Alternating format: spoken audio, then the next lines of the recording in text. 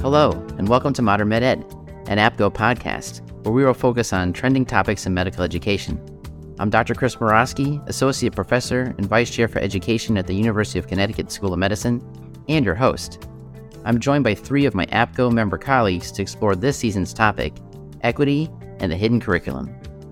I'm Dr. Leslie Hardy-Hood, Assistant Residency Program Director at the Kaiser Permanente Oakland OBGYN Residency Program. I'm Dr. Renee Morales, an Assistant Professor and M3 Co-Clerkship Director at the Eastern Virginia Medical School. And I'm Dr. Faye Kai, a third-year maternal-fetal medicine fellow at the University of Pennsylvania. This season of Modern Med Ed, an APGO podcast, was made possible by an unrestricted educational grant from Bayer Healthcare Pharmaceuticals. Thank you. All right, everybody, we're so glad that you could join us. Now let's get down with today's episode.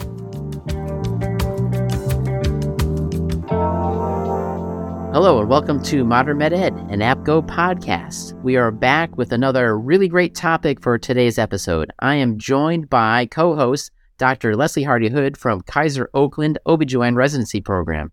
Dr. Hardy-Hood, hello and welcome. Hi, Dr. Morosky. So good to be here. So everybody, Dr. Hardy-Hood and I go way back to the beginning of this podcast, and we are friends and colleagues, so we will be referring to each other by our first names for this episode and going forward. That sounds perfect. Thank you, Chris.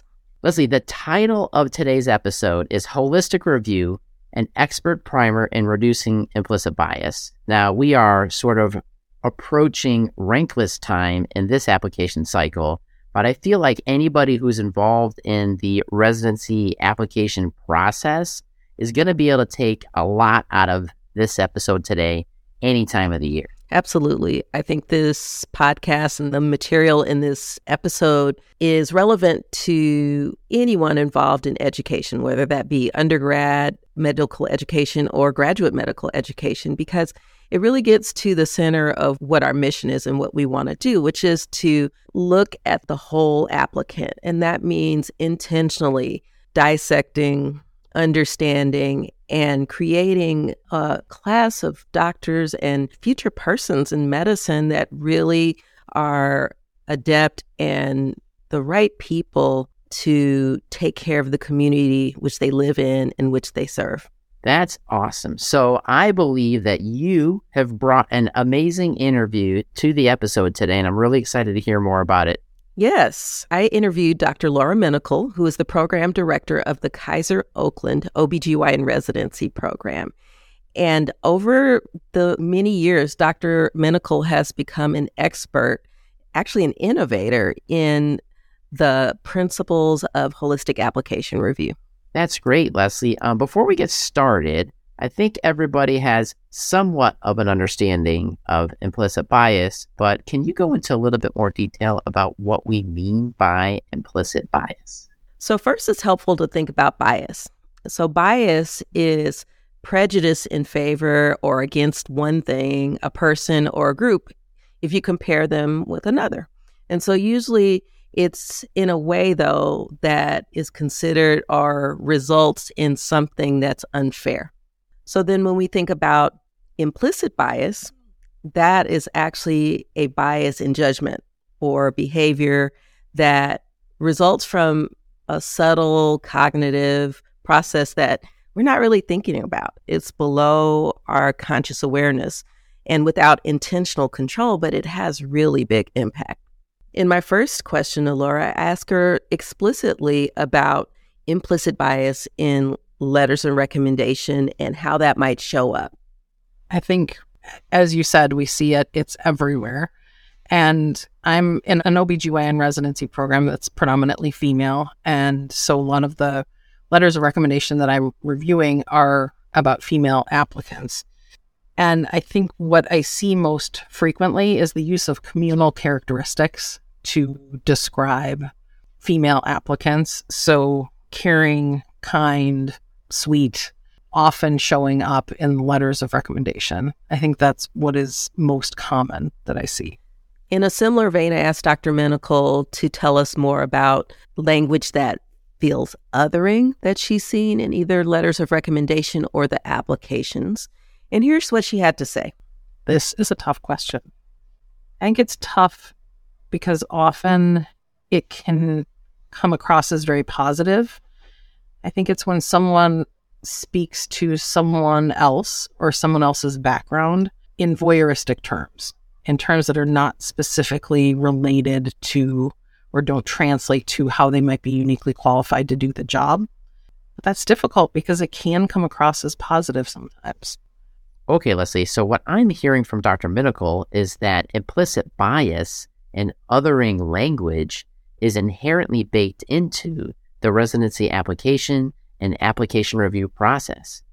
Did she have anything to say about ways we can reduce the impact of these things on this process? Yes, and Laura has spent years honing and developing her expertise around finding this in applications and eliminating that influence.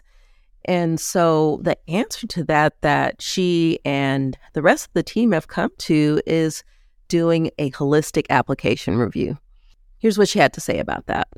Our program philosophy around the holistic review and trying to decrease implicit bias really is a program level, meaning we thought about this as program leadership. We thought about this involving our residents and essentially came to this idea that for us, holistic review is the way to achieve our program mission. And our program's mission is to advance women's healthcare and health equity through multiple avenues, including the intentional recruitment of a diverse class of residents and retention of underrepresented minority physicians in medicine, with the ultimate goal to provide excellent care to the diverse Oakland community. We work to do this through holistic review, and it's one tool. And holistic review is important, but it's not just the review. It's thinking about valuing each individual part of the applicant's application and looking also at the overall picture and how the overall picture could have been influenced by certain things. As an example, a family member passes away. Someone is working through medical school and seeing the application through that lens. It looks different. It's weighted differently.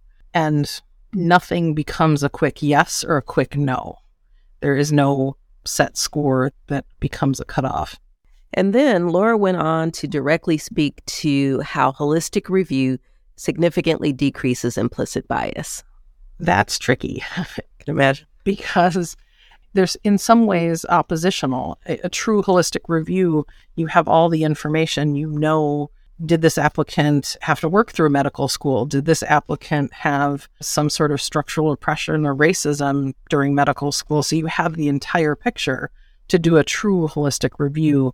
And yet, if you're trying to decrease or limit bias in as much as you can, in some ways taking away that information can be helpful. So blinding your application reviewers can be really helpful. And so in some ways they're oppositional, and we do have a structure that helps us blind reviewers and have them review the majority of their assigned part of the application in a blinded manner, and then take a step back and look at that application also holistically. Oh, wow, Leslie. I really like how Dr. Minical talks about this holistic review process at your residency program. She really takes it beyond what I hear a lot of holistic review being more of a buzzword, and has it into a real robust process that I feel like is making impactful changes. Did she go into any examples of how your residency program holistic review has made impact on something, say, like diversity? Yes. Dr. Minical first just speaks about the process and how this has been developed and created over many years, and how it's actually resulted in a much more diverse residency program. And she also talks about the data that we have from our program. I think it's allowed us to focus and keep coming back to our mission, and to also think about diversity in different aspects. What does diversity mean? How can we increase diversity along many different avenues? And I think it's also pushed us to identify our own individual biases and become more comfortable calling them out and seeing them. Thinking about program level biases, which do exist, and thinking about it for others as well, meaning the person who wrote the letter and the people who are potentially reaching out on behalf of applicants and what their individual biases may be. And then looking at our program each year, this is not a rigid situation. This is something fluid. We have a class graduating, we have a new class coming in. And so what can this program benefit from today is different than what it was last year, and it's different from what it will be next year. So how do we continually add and build on the diversity of our group? And it's made a really open dialogue with our team, our program leadership, and our residents. And then if we look at data or numbers, when we've done this, we look at the year before implementing holistic review in a very intentional way. And we had 4 out of 16 of our residents, or 25%, were self-identified as URIM. And if you look at our resident cohort today, 15 of 24, or 63% of our current residents identify as URIM. And then I asked her to take us into a deeper dive of the holistic application review process and how it impacts evaluation of both the letters of recommendation and the medical student performance evaluation, better known as the MSPE. We needed to become more intentional. I think I've been in my role for 15 years and have been thinking about this for 16, having been an assistant program director for a year. And when we started to think about how can we do this very intentionally, one of the first things that we did was to recruit a very diverse team of application reviewers, so that you had different lenses looking at the same application, so that you had different voices at the table, and that you also had different biases that were in play. I think that makes us a better team to review the applications. And then as that diverse team, we thought about what characteristics and traits are we seeking and the people we're trying to recruit. What phrases or words can we look at in the MSPE, or the letters of recommendation? And then we created a score or ranking system. And that also is fluid. That ranking system is something that we share as a group. And sometimes even during interview season, we'll tweak and say, okay, well, I'm considering this a 1.5 and I'm considering this, 1.25. Mm-hmm. And then we try to keep it on the 0.5, but every once in a while we go to the 0.25. So we talked about our diverse application review team and our shared scoring system. And then we reviewed how we handle applicants from the same school. And then reviewing all applicants from one school together, because we've also learned over the years that you will see trends that certain schools will write, particularly letters of recommendation. This school writes very strong letters for all of their applicants. And this school tends to write letters that we would score lower based on our rubric. And we need to be aware of that because we're trying to compare students from different schools. And if their school at a baseline writes a different level, isn't the right word, but a letter that we would rank differently, then we need to be aware of that. And then we keep all of our scores on a shared grid that's happening real time so that everybody on the team can look and say, oh, Dr. Minicle scored this letter of recommendation as the highest score. I want to read what that looks like from her viewpoint. And they can think, yes, I would have scored that the same, or I would have scored that very differently, that then can open a conversation and also can lead to things being scored differently, which I think is really helpful. It also can lead us ourselves to go back, like, okay, I scored this very high, or I scored this one really low. I'm going to go back and reread this in a day or two and see if that score holds true.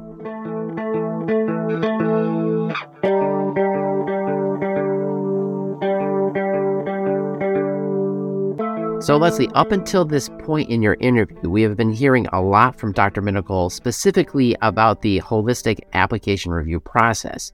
But did you talk about professional development or continuing education for your faculty that participate in your application reviews? Absolutely. Laura's going to talk more about that.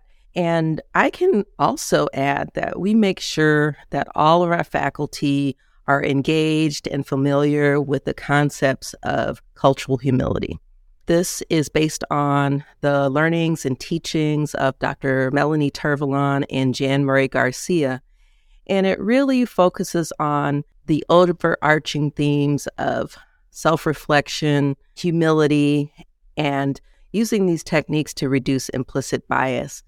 We put our team members through implicit bias training, and we try to normalize bias, really having, again, an open conversation about what is our individual bias, but also being comfortable calling other people out on their biases and kind of famously, our maternity director has always said, if you have a brain, you have bias. Yes. And then, yes, absolutely. And then kind of using bias as a vital sign check. So before you sit down to review applications, that you really do self-reflect and think about before filling this out, what unconscious thought patterns or what kind of space am I in, and really trying to be thoughtful about going into reviewing that letter. And then having that rubric that you consistently go back to, like what really is a 1.5 versus a 2, when I'm scoring letters, what does that really look like that can help with consistency? And then, like you said, that double check both yourself and looking at other people's scores to try to find consistency for your own scoring, as well as how that lines up with other people. And then last, I think for those areas that we really want to focus on, we have at least 2 people review. So for the CV, we have 2 reviewers, so they can act as checks and balances. We have 3 people reviewing letters of recommendation. We have 2 people reviewing MSPE. Again, in an effort to have more eyes on the same area of the application.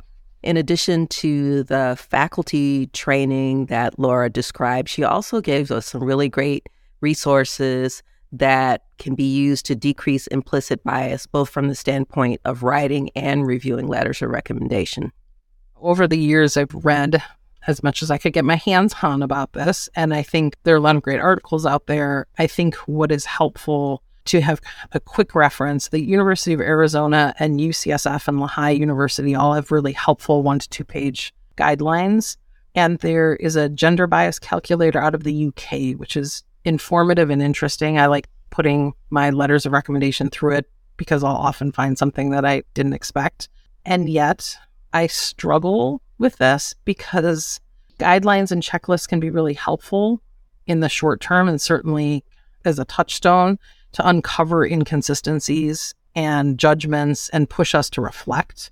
But I don't think they're nearly enough. And sometimes I hesitate to agree with some of the guidelines, meaning if we're not aware about these biases and how they work and function in us and in others, and we are using this checklist without reflecting, then I'm worried that we may actually be keeping those biases in play. Leslie, this is a whole new way for me to be thinking about this. So there's these amazing online tools that can be helpful in the holistic review process, but the entire thing cannot be oversimplified to solely a gender bias calculator. Yeah, and Dr. Minicle goes on to give us some common, concrete examples of how implicit bias can creep into these letters. As an example, if I have a female physician and she's very gifted in her ability to be caring and to kind of go above and beyond, and I want to highlight that in her letter of recommendation, but I avoid it because this list has told me to avoid that term, caring, then am I enacting a bias in a different way? Am I denying someone a valued trait based on a stereotype or an identity? And the next step to that, when I'm writing letters of recommendation, I often also wonder about the reader on the other end, because they have biases, and I'm either relying on the fact that they have checked their bias and they're taking time to really review and think about these things, or I sometimes will think, if I'm writing this letter of recommendation for a woman of color who is incredibly strong resident, who's ambitious and confident, if I'm using those words, how are they going to land on the person on the other end? I don't know of their biases, and I don't know where they are in this work. I wish that guidelines and checklists were the answer, right? But I think it's so much deeper and there's so much more. We're still far away from where we need to be.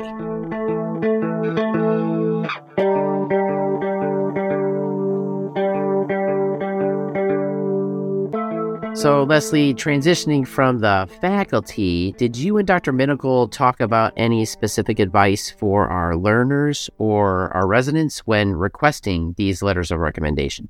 Absolutely. She has some great guidelines and practical advice for learners. I usually tell them to write a bio and then share that with their letter writers. And the reason that I do that is to act as a guide to the letter writer regarding what aspects that person is seeking from the letter writer. What do they want emphasized? What do they want highlighted? What parts of their background are they comfortable sharing, or unique characteristics are they comfortable sharing? And even what language do they use? That can help guide the letter writer as well. I also will challenge my residents, particularly who come to me with this, to think about who can highlight each of those characteristics. Who are you going to ask to highlight your surgical skill set?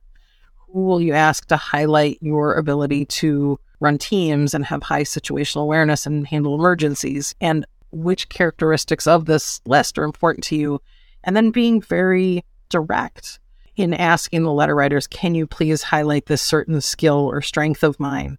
And I think for me, that may be a little easier because we're in a 24-person residency program where the faculty really know the residents well, the residents know the faculty well, and can feel comfortable doing that. But I think that can be a very powerful tool, is to have some direction, and it gives autonomy and agency to the person asking for the letter. As we rounded out our interview, Laura shared 5 great tips for faculty when writing bias-free letters in support of our learners. The answer to this question has been developed over years, and certainly with a lot of intention, reading, and thought that has gone into this.